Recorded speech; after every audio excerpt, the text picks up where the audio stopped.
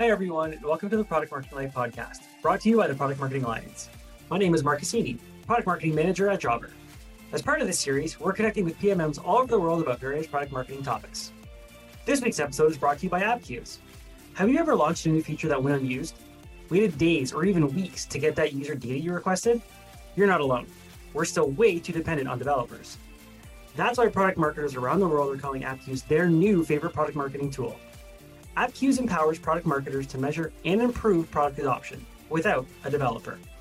Brands like Amplitude, Privy, FullStory, and Lyft use AppQues to track feature usage and engage users with in-app onboarding tours, feature announcements, and surveys. No quota required. Visit appques.com to start your free trial today. Today, I'm chatting with Al D, host of one of the PMA's newest podcasts, Product Marketing Careers. Al, currently on sabbatical, spent close to 4 years as a product marketing manager at Salesforce, another 5 years as a consultant at Deloitte and Deloitte Digital before that. With an MBA from the Keenan Flagler Business School, Al also offers career leadership coaching as founder of MBA Schooled, helping hundreds of professionals achieve their career goals. As host of Product Marketing Careers, Al welcomes product marketing professionals to share their insights into their PMM journey, practical tips, and technical career guidance on how to start and grow your product marketing career. During our chat, Al and I discussed breaking into product marketing, what a successful start to a career in product marketing looks like, and how to map out your first 30, 60, 90 in a new role. All right, with that out of the way, let's get into it. Hey, Al, how's it going? Hey, it's going well. Thanks so much for having me on the show. I'm excited to get to chat with you about all things product marketing. Likewise, thanks so much for joining today. I really appreciate it. So, Al, before we get into all things related to a career in product marketing, can you tell our listeners a bit more about your own career journey so far? Yeah, sure. And I guess first and foremost, as I said, again, thank you for having me on the show. I'm a big fan of love listening to this and just appreciate all the contributions that you're making to the broader product marketing, community. So with that, so a little bit about me and just a little bit about myself. So growing up, I think I realized that there were three things that I loved. And the first was working on teams. I loved working on teams, working with other people. The second thing I loved was that I loved solving problems. I've always been very curious, and I've always loved being able to look at a problem, try to find creative ways to solve it, and then work towards actually achieving a goal. And then the last thing that I really enjoyed was that I loved being at the nexus of either two groups or a bunch of different groups or a bunch of different teams, stakeholders, et cetera. And what eventually that led me to do is in college and undergrad, I studied business and theology. And so I ended up doing what a lot of business and theology majors who don't know what they want to do end up doing is I went into management consulting. So I started my career as a management consultant, worked at Deloitte Consulting for a number of years, went back to go and get my MBA, returned to Deloitte for a few more years before making the pivot into product marketing, where for the past 4 years or so, I spent at Salesforce doing product marketing for the customer success and professional services organization there. And kind of going back to, what you asked, tell us a little bit about yourself and your career journey. I really do think if you look at those three things that I highlighted in terms of working on teams, solving problems, and kind of being that linchpin and liaison, that really kind of highlights both my time as a consultant as well as, my time as a product marketer as well, for that matter. Right on. Yeah, let me also start by thanking you for obviously your own contributions with PMA, which we'll get into a little bit later on in our conversation, and for the kind words. I appreciate that as well.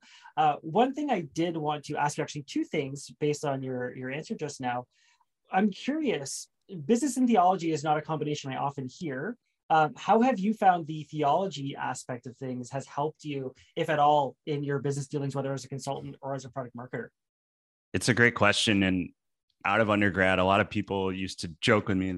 They said, "Oh, are you going to do like marketing or branding for like the Catholic Church or a different church or something like that?" And yeah, I mean, I think very tactically in my undergraduate studies, a lot of my theology classes involved a lot of reading, a lot of writing, a lot of sharing ideas.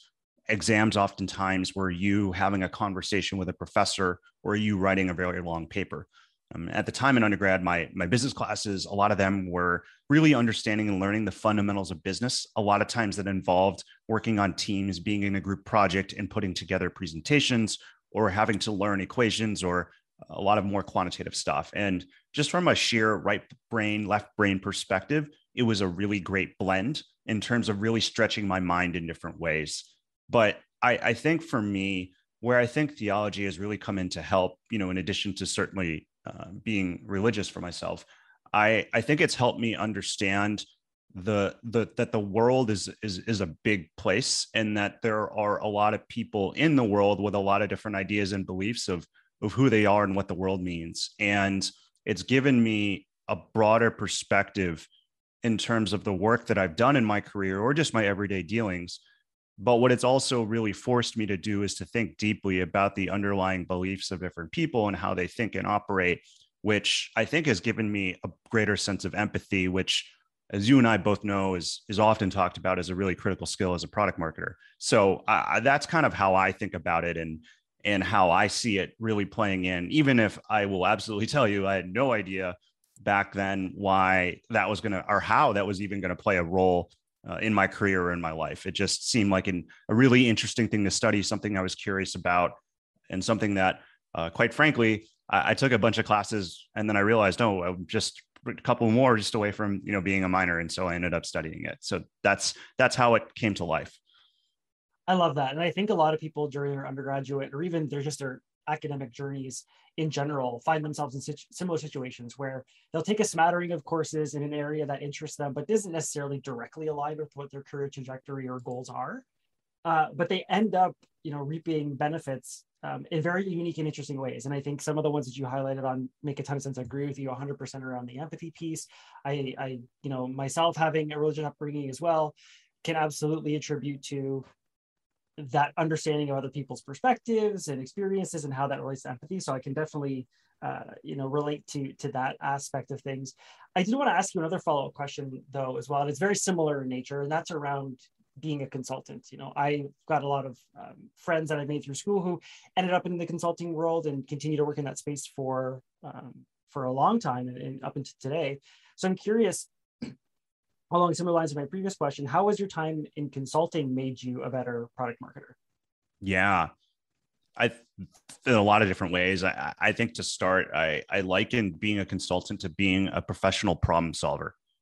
Your job is for you to solve problems and challenges that your clients can't solve on their own, or that they want other people to help them solve and think through. And I think just you in consulting in particular, particularly if you were like me and worked at one of the larger ones and more established ones, the ways in which you're taught to think and frame problems and then to go to figure out how to solve them, as well as the tactical skills that you gain just from learning how to do that, and really learning how to think through things, how to attack ideas, how to break down ideas, how to then take a set of very vague instructions and operationalize against it to find a solution. All of those are super valuable things to whatever you end up doing, and in particular, what you do as a product marketer. So I think just that general kind of problem solving mindset was super, super valuable. I think the second piece of it that was valuable, and I'll highlight it in the beginning, working in consulting is very much a cross-functional opportunity. You're either working with cross-functional in the sense of, if you're on an engagement with a client, working with multiple business units, cross-functional in the sense that a lot of times you show up to the client with you and the team, but you're relying on other folks within your company to help in certain ways, and you have to bring them into the fold. Cross-functional in the sense that sometimes you're working with a client and maybe another consulting firm and another vendor. Again, all of those things are super valuable to certainly being a product marketer. I think the third thing is that, a lot of times as consultants, particularly when we're getting towards those final stages of a project and we have to make a presentation, we are thinking about the story, right? And what's the story that we're trying to tell? How are we trying to convey this solution or this information in a way that elicits a positive reaction and that moves people, particularly a senior management team, to take action? And again, as you and I both know, storytelling is very much a component of being a product marketer. So there's a whole litany of other things, but those are the ones that really stand out to me as the things that I think about from being a consultant that I often use the most. And over the past couple of years, as a product marketer at Salesforce. Yeah, I couldn't agree with you more. I think those three things, and like you mentioned, there's probably a lot more, definitely sound like they would make you that much better of a product marketer. And I know consultants typically, if they don't want to stay in the consulting world, tend to exit into a variety of different industries. But you're the first that I've actually met and had the chance to chat with who transitioned from consulting into product marketing. And I think the way you framed it should demonstrate to others, maybe in the consulting space, thinking about what their next move might be, that a career in product marketing is definitely an option, and a really good one to consider. So yeah, thanks for sharing that information. I wanted to talk with you a little bit about as well your experiences in pursuing your MBA. So I myself have pursued an MBA. I've chatted with a number of product marketers who have done that as well. And I'm always curious to find out, why they decided to pursue an MBA. I fortunately enough actually got to work in the academic space, not specifically around the MBA program itself, but around, master studies in business. So I've heard a lot of different reasons. So I'm curious about what yours were and why you felt it made sense. And if you can, maybe give any advice or things to consider for anyone, thinking about pursuing an MBA themselves. Yeah, it's a great question, and it's one that particularly comes up a lot when I talk to folks who are trying to further develop their careers. And I think that's the lens from which to start with in terms of why it was important to me and why I think it is a very valid question. For me at least, the conversation around an MBA was a matter of when, not if. And part of that reason was because I come from a family that really valued education. Both my parents were immigrants to the United States, and education was really, and specifically higher education, was really their ticket to being able to achieve the life and career that they wanted. But more acutely, both of them went to business school and got MBAs. And a fun fact about my immediate family is that my entire family has gone to business school and gotten their MBA. So my dad went to Duke, my mom went to Michigan State, my sister went to UCLA, and I went to UNC Chapel Hill. But I think, outside of just, when you're exposed to education, when it's given to you as a value, and when it's talked about at the dinner table, it's inherently going to come up and help you stay top of mind. But I think as I got older and more into my career and started off, I very quickly realized a couple different things. I think number one, I knew that even early on in my career, I didn't know what the rest of my career was going to look like, but I wanted to be a leader of people, and I wanted to be a manager. And I knew that an MBA education was a lens where I could really develop some of those leadership and management skills outside of what I was already getting, at the current point and current juncture. The other thing I realized was that even back then, and a lot of the things that led me up to getting an MBA were not choices I made. It was more the environment I was in. But one of the smart things I think I did and saw early on in my career was that I came around to this idea and concept that whatever I was doing right now, I was not going to be doing forever. And at various points, there were probably going to be times when I was going to need to pivot, either to change careers, to change functions, or to change industries. I didn't know what it was going to look like. But even back when I was applying to business school, probably around 2012, I knew at the time, and I could see kind of the sea changes that, we weren't going to be working for the same company for 30 to 40 years. So one of the best ways to kind of pivot your career, or to be able to continuously pivot your careers, is to have some sort of advanced education. And then I think the last thing, for me was, I've always been a learner and a curious learner. And I knew that being in an academic environment was always going to be valuable to me, because I knew I was going to make the most of it. I knew I was going to learn and push myself and gain new skills and all types of things. And so, that, in addition to just where I was in my career and wanting to take the next step, were a lot of the reasons why I went and got an MBA. But to your other question, and just about, what should other people be thinking about, or whether it makes sense to pursue it or not, where we are today, if we think about, this is 2021, we just have gone through a huge transformation, whether we wanted to or not, over the past 18 months, or maybe multiple transformations, just in terms of life and work and the way in which the world is. And, I'm often kind of think about this notion and this idea that, particularly, we work in the technology industry, and we know that the rate of change isn't going to slow down anytime soon. If anything, it's only going to get faster. And what that really means is that if the market is evolving, if we're not, we're falling behind. And I think that in order to keep up with that, people, employees, managers, leaders, they're going to continuously have to learn, unlearn, and relearn. And I think there's a lot of ways you can do that. One of them is through formal education, like an MBA degree. Others are through other types of things, more like on-demand learning, whether that's just what you're doing, on the job or through an online course or looking at YouTube videos. And then there's plenty of other things that are in between. An MBA is one way to continue to learn, unlearn, relearn, and to continuously pivot throughout your career. It's not the only way. And certainly transparently, it's not the least expensive way either. But I do believe that it is a great way for a lot of people. And so whenever, people ask, should I kind of get an MBA? I mean, I think it always kind of starts with what are your short and long-term goals and how does an MBA kind of help you get there? But I think bigger than that, the bigger question I think people should be asking themselves is, as I kind of go through my career, what are the ways in which I want to learn and grow?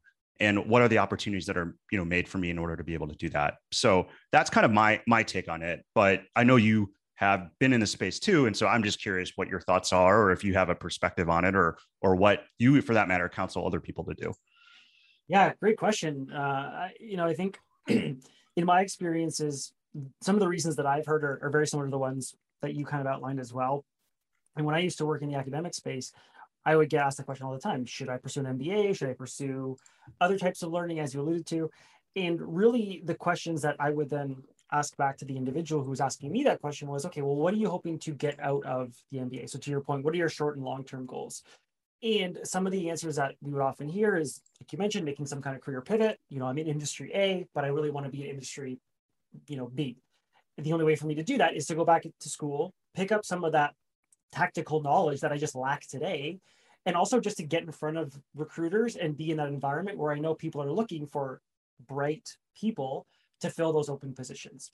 So that was a big one. Another one is the sense of I'm in an industry today that I like, but I know, to your earlier point, to either become a more senior person in my company, or to eventually lead people, I need to pursue an MBA just to have that as kind of a feather in my cap, but also pick up some of those leadership skills that you just kind of organically, or just through doing coursework, pick up as part of the program.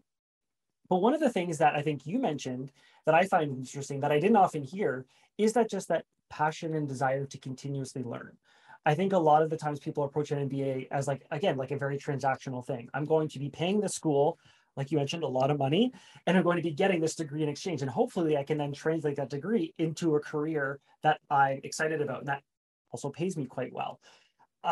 But I think that part that often goes missing is that piece of, I just want to learn. And I think as product marketers, we have to push ourselves and challenge ourselves to always come from that mindset of, what can I do to constantly be learning? Like you said, whether that's an MBA, whether that's a course through the PMA or elsewhere. I think that's a question that a good product marketer should be always asking themselves is, what can I be doing to learn? Whether it's about the field of product marketing, my customers, the teams I support. That's a really important question. And that's why I'm really glad you brought it up, because I think it's a question that sometimes we forget to ask ourselves. Sure. And not to give too much of a commercial plug for the Product Marketing Alliance, but that is a great reason why the Product Marketing Alliance exists, right? To the point that you made in terms of continuously learning.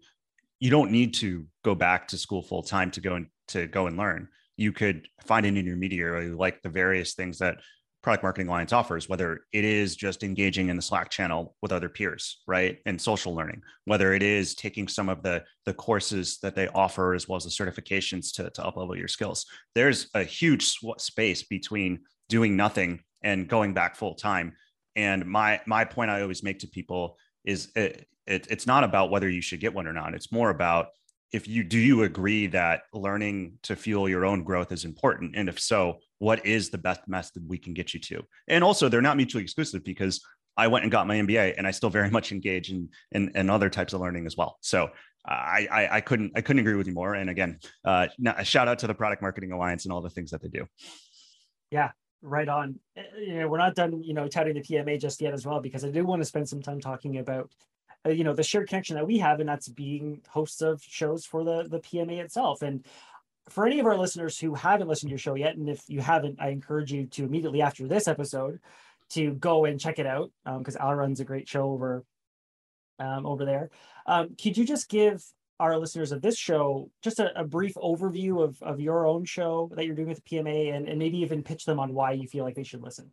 Sure. So the Product Marketing Careers Podcast is a podcast and show for individuals who are looking to break into product marketing for the first time, or someone who is in their first role and they're really trying to accelerate their learning and growth in that first role to up level or to maybe break through and get that first promotion.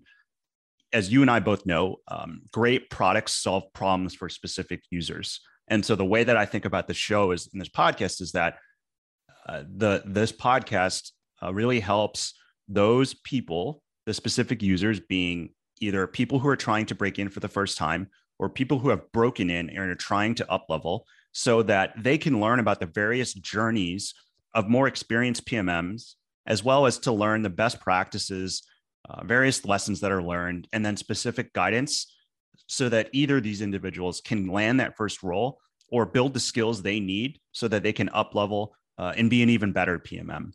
And really what this really comes back to for me is just this idea that whenever, for the most part, you're trying to go out and do something, whether it's to make a career switch or to get better at what you do, most of the time there is something or someone out there who has done something similar before that you can learn from. A lot of the times that knowledge lives in someone's head. And the value of something like a podcast like yours or a podcast like mine is that it's a great way to start democratizing some of that knowledge at scale, to further the development of PMMs out there that exist right now, as well as to grow the size of the market of aspiring PMMs so that there can be even more people that break into this field.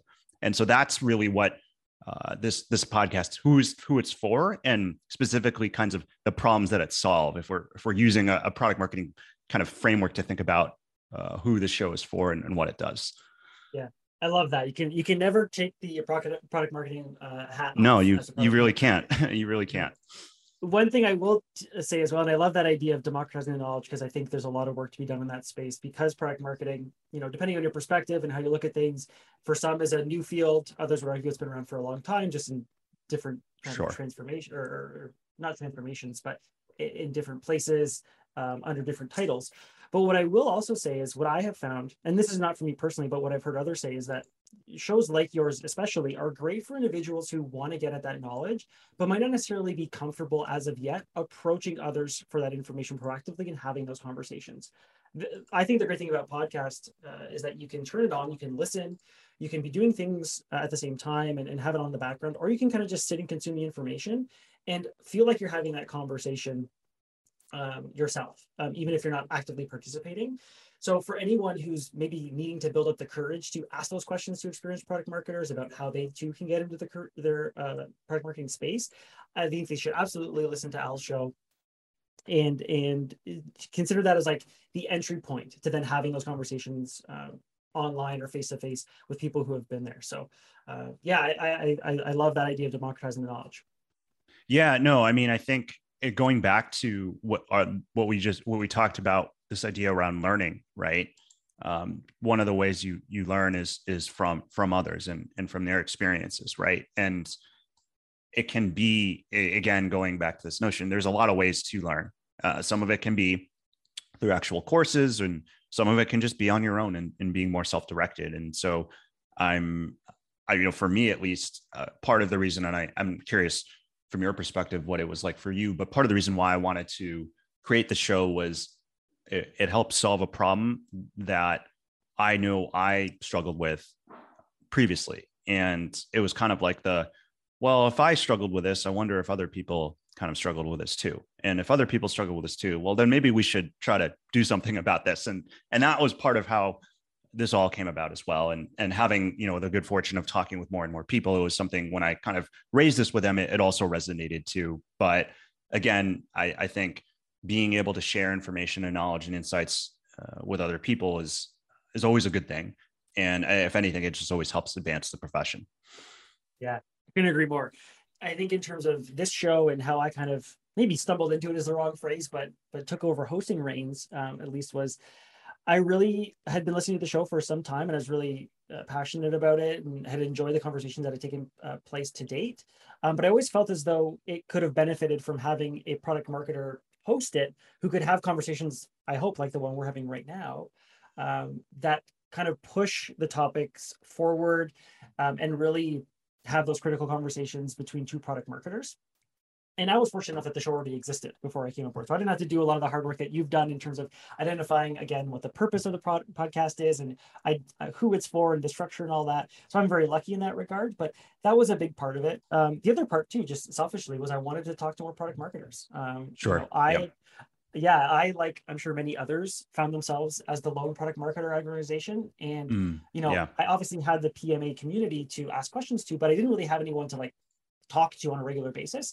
So I felt the podcast was a great opportunity to just meet other intelligent and creative PMMs in the space, learn more about them, help share some of those insights and their learnings with others, and just be part of that ride, as it were. So yeah, I've enjoyed hosting so far. I think you're actually the 10th or 11th episode I've hosted. So okay, still very, very early days, but I'm enjoying it a ton, and hopefully our listeners are as well.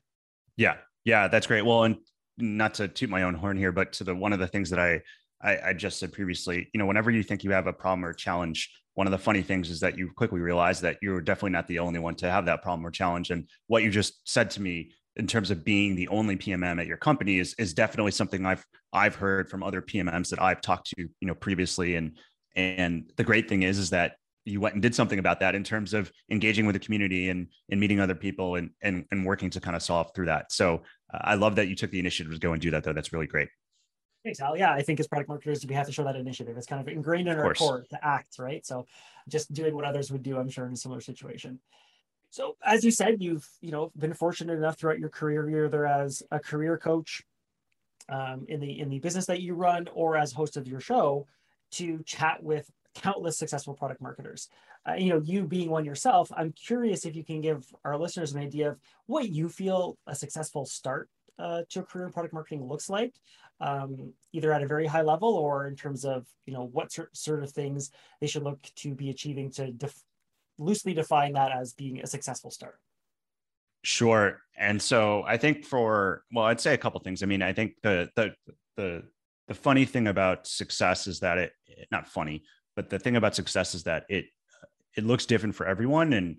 And so I'm going to share some of my thoughts, but I think the better question to ask is really about what does success mean for you? Because what person A may think of as successful to them might be slightly different than what person B does. And so I'll say that with a disclaimer, but I'll kind of talk through a couple ideas and this is really geared at folks who are in that first role and trying to be successful in it.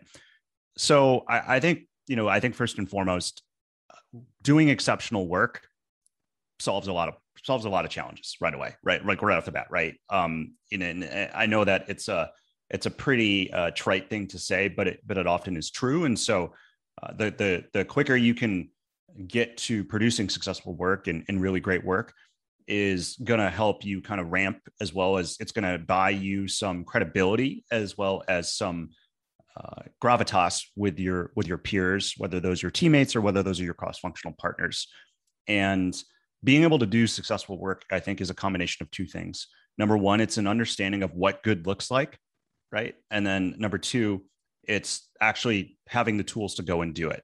And then third, I lied, three things. The third element to that is making sure other people are aware of what you're doing and understand the impact of what you're doing.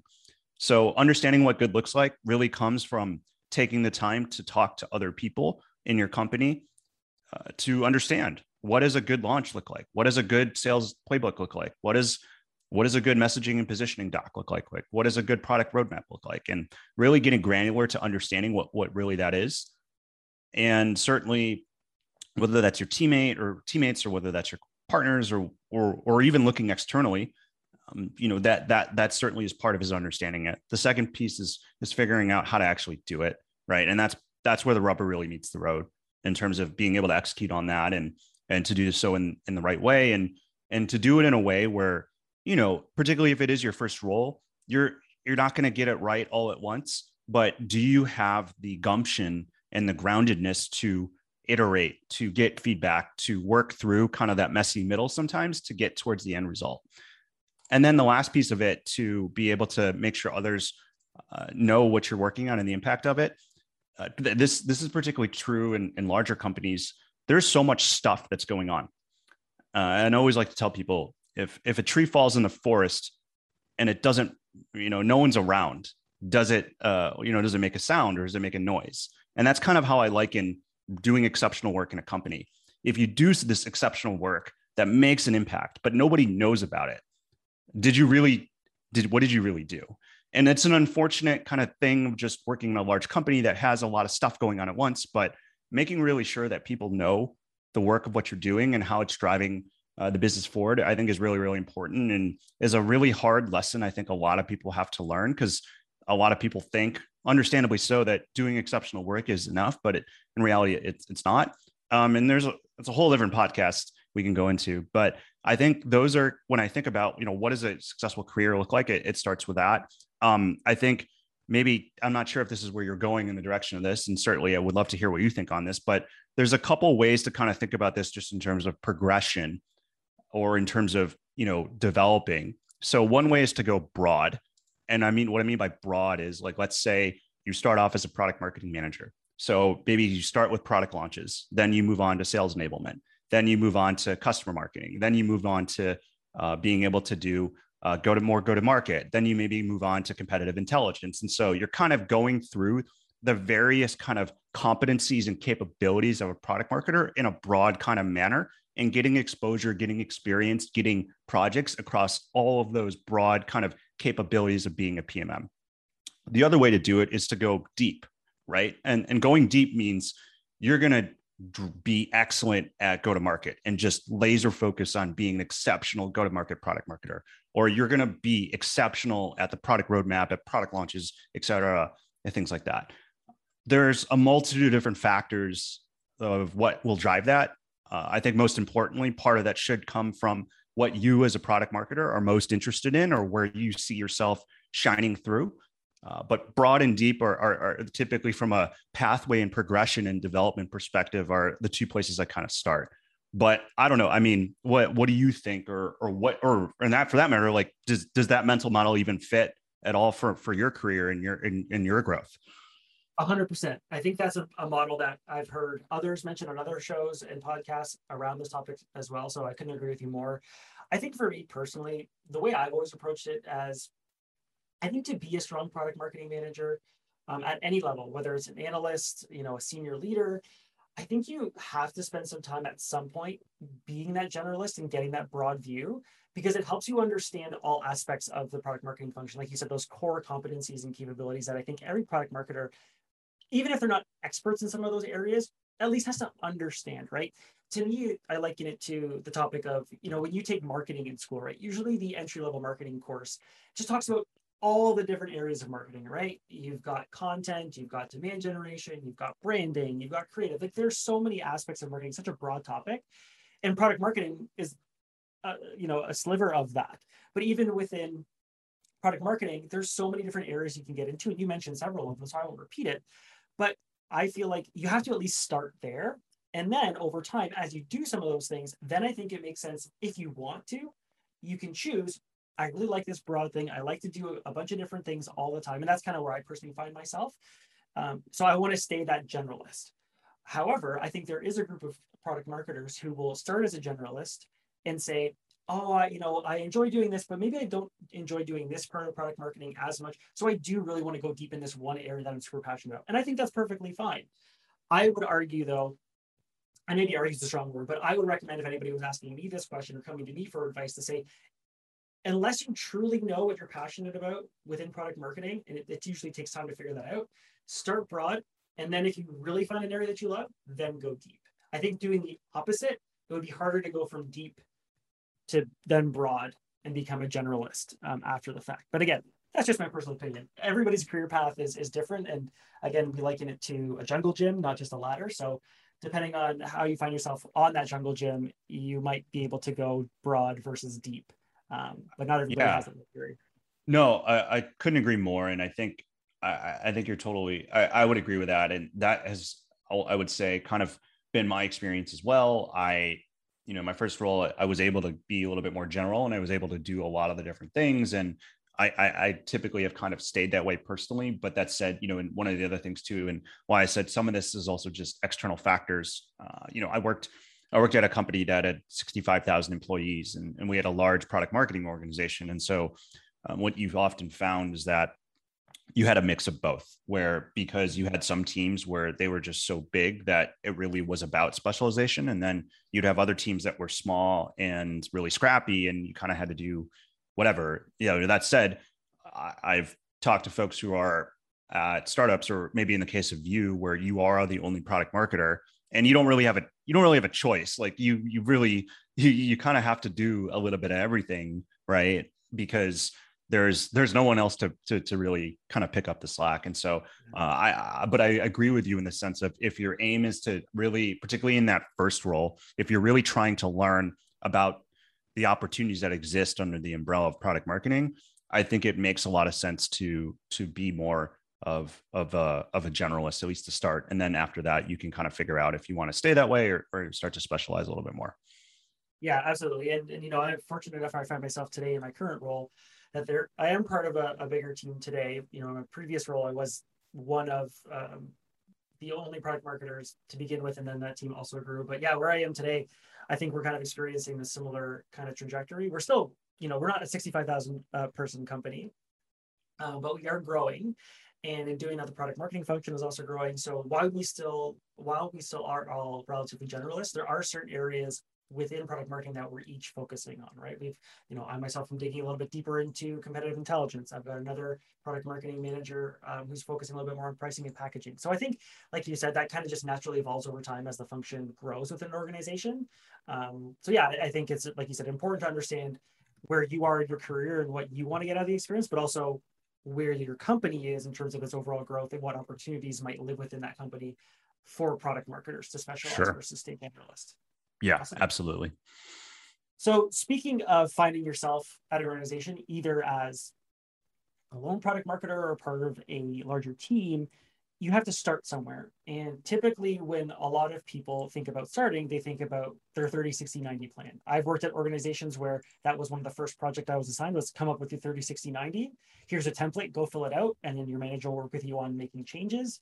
And I've worked at others where it wasn't necessarily documented, but it was almost implied that you should have some kind of plan in place. So on the topic of 30, 60, 90s, I'm curious if you have any recommendations or insights or suggestions on how someone should approach mapping out even roughly what their first 30, 60, 90 should look like. Sure. I think it's a great question. And I think I would say, for starters, the fact that you even have the question about that is powerful in and of itself, and is a great first step, great first start, because it is very easy to forget to ask that question. So I would say I'd give a couple kind of principles to kind of thinking through this and to framing this up for people. So the first one I would say is this idea of outcomes versus actions, right? And I think a lot of times it's very easy to approach a 30, 60, 90-day plan kind of like the to-do list for the weekend of the things that you need to do. And I think the better way to kind of think about it are from an outcomes perspective, right? And the difference being really anchoring on the value that you're producing versus the inputs that you're just checking off the box. And so as you're thinking about that and framing it up, that is something you should be talking about with your manager. And by the way, you don't necessarily have to have the answer to these. Part of the reason why you're going to work for this company and why you have a manager in the first place is because that is part of their job, is to help you think through this. And so if you don't have all the answers, that's okay. But but trying to make sure that you're anchoring on that is really important. I think the second thing that I would think about is listening versus doing. And particularly early on, I kind of go back to that thing your parents tell you when you're a kid, or at least my parents told me when I was a kid, where you have one mouth and two ears for a reason. And I think that's really important, particularly when you're first starting at a company, because there are people who work at that company who could literally forget more about their knowledge of what it is that you're doing than you know. And so that's not to say that you don't bring value and that you're not an asset, but particularly when you start, I think it's really, really important to kind of get the right balance of listening and understanding what's going on before you dive into something. And that was something I learned a lot working in consulting, because, a lot of times we were coming into organizations where you'd have these people who had been there for 25 years, and sure, like, I'm smart and can do a lot of research and offer up suggestions, but it would be naive for me to think that their value and the insights they bring isn't as nearly as important or just as important as what I would bring. And so making sure you have the right balance on that 30, 60, 90 day plan of listening and figuring out what's going on versus like trying to jump in and do something right away. And then the last thing I would say is relationships. In really thinking about who are the people that you need to get to know, that you need to build trust with really, really fast, and making sure you're spending the right time, doing that. And I think those are the three kind of principles I kind of think about with a 30, 60, 90 day plan, really focusing on outcomes, really looking at that percentage of listening versus doing, and then really thinking about that list of people that you need to build relationships with, because the role of a product marketer is cross-functional, and you do very little things by yourself in a silo. And so I think for those are the three principles I kind of live and die by for that 30, 60, 90 day plan. I love that. I think that's such a great lens and set of principles to approach 30, 60, 90 through. And I think you're 100% right around this concept of not making it turn into a list of things that you have to do or a checkbox. I think oftentimes, and I'm speaking from experience, starting as a product marketing manager, especially as a lone product marketing manager, you're just immediately thrown into, okay, this is a function we didn't have before. We're bringing it in because people didn't have the time to do X, Y, Z. So now you're going to be doing X, Y, Z to begin with.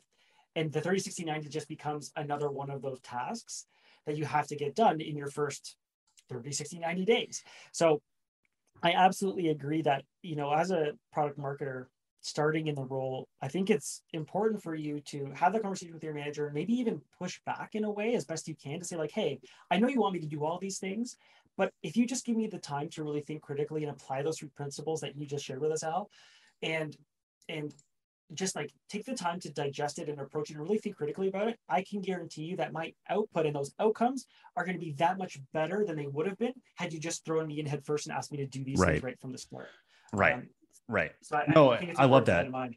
I think that's really important. And I love what you said, because like at the end of the day, I mean, yes, like there's a million things going on and it's important to add value and it's important to be contributing. But if it's a new hire, and we're really being honest here, what really is going to be the difference of an additional 30 days if it really is going to get you a really meaningful outcome, right? Yeah. Like the number is kind of to a certain extent relevant. I mean, not to mention there's a lot of research out there that suggests that typically speaking, it really takes about a new employee about a full 6 to 8 months to really ramp. And so if you're taking 120 days versus 90, you're still coming in 2 months early, right? So yeah. I think it's right. But I think what it also shows in that case, or if I'm putting myself in the shoes of potentially a manager, if a direct report who's new comes back to me and says, look, this is really important, but I did the work and I realized like, I'm going to need a little bit more time, but here's why. And here's what I think I can do. That shows a lot of ownership. That shows a lot of thought, and it shows a lot of conscientiousness. And those are all the things I want in a product marketer anyway. So I'm probably going to be like, okay, yeah, that's great. Yeah. Exactly. And you don't get what you don't ask for too, right? So sure. Not being afraid to ask and have that conversation, I think is an important thing to keep in mind. Awesome. Well, this has been an incredible conversation. I really enjoyed our chat today. And before I let you go, I typically ask my guests the same question on every episode, but it's a question that you've actually framed the entire show around. So I don't think it makes sense or would even do your answer justice to try and have you answer it now.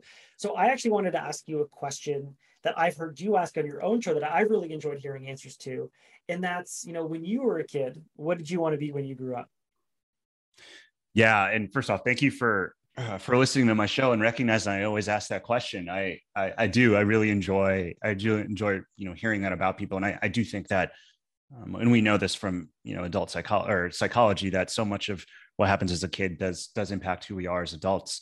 So when I was a kid, I remember hearing the story told to me by my parents, but one of the times my neighbor was having like a camp out in their backyard. It was a nice evening. And it was maybe a couple of my friends, and they were asking all of us, oh, like, what do you want to be when you grow up? I think I was maybe like 5. And I was told that I said I wanted to be a firefighter, an engineer, an athlete, and a businessman. So far I've gone 1 for 4, roughly speaking.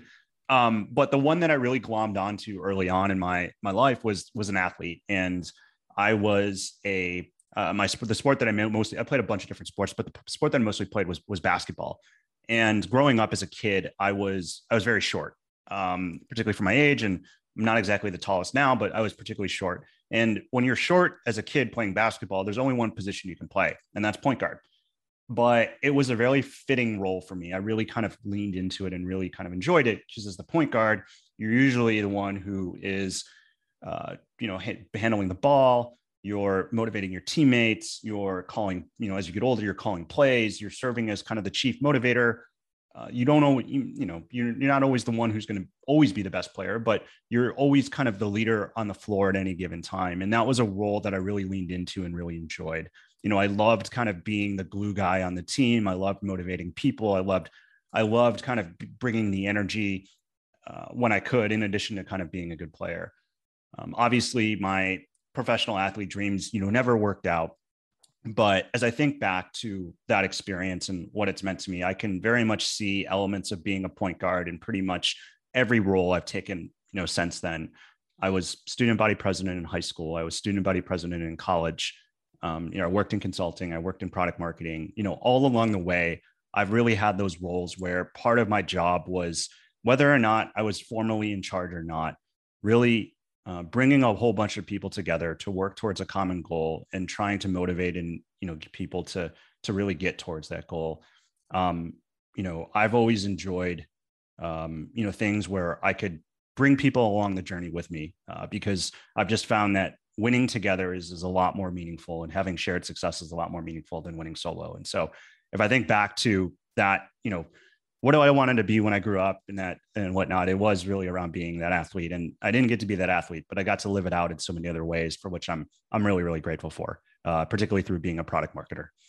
Yeah, absolutely. And so many of the skills that you mentioned that you picked up in playing sports as a point guard are absolutely directly relatable to the world of business, world of product marketing. So I think it makes perfect sense that you kind of found yourself in a role, like you have so far in your career, whether it's as a consultant or product marketing.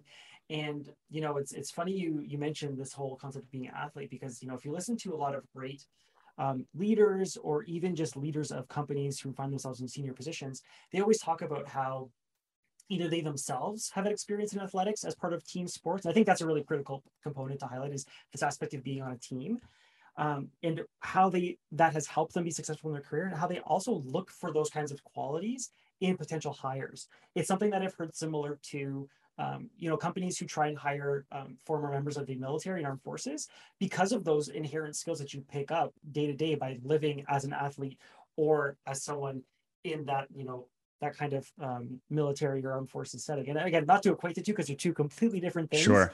Yeah. But there are a lot of similar traits that you would pick up.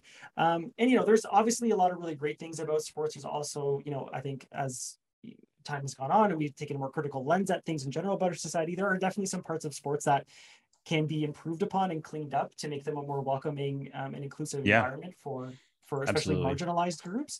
But there are still, that being said, some real strong soft skills and leadership qualities that you pick up in playing team sports, for sure. Absolutely. I think the biggest thing that I took away from it is that when you're working on a team, you very much learn very quickly that the world exists outside of yourself. And you are certainly important in your own right, but there's a lot of other people who are important too. And so learning how to balance that, I think, is really important. And that is more or less the life of being a product marketer at times. So I 100% agree with you. And I'm grateful that I was able to learn that lesson, and it's proved to be valuable to me. Yeah, right on. Awesome. Well, like I said, and it bears repeating, Al, this has been a great conversation. I really appreciate your time and your insights. I'll say it again, for anybody who hasn't listened to Al's show, The Product Marketing Careers, absolutely go check it out. Even if you enjoyed some of our conversation today, you will enjoy all of Al's episodes. So go to your podcast listening device or platform of your choice, check it out, give it a review. I couldn't recommend it enough. I've thoroughly enjoyed the episodes that I listened to, and I'm sure our listeners of this show will enjoy it as well. So before I let you go, and before I continue to heap praise upon you, I will ask you one more question, and that's, if any listeners want to connect with you, where can they get in touch? Yeah. And thank you again for having me on the show, for this conversation. I've really enjoyed it. And again, for all that you're contributing to the broader product marketing community. And if folks want to connect with me, they can find me on LinkedIn. The name's Al D. I think I'm the only one. So thank you for the opportunity, and best of luck to all of you out there who are starting your journey in product marketing or looking to break in. Yes, best of luck. All right. Thank you so much, Al. I'm sure we will chat again, you and I, very soon. And enjoy the rest of your day. Thanks.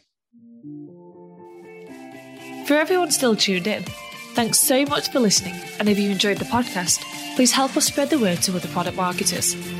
Before we leave you to get on with your day, if you want to get involved, here are a few ways you can.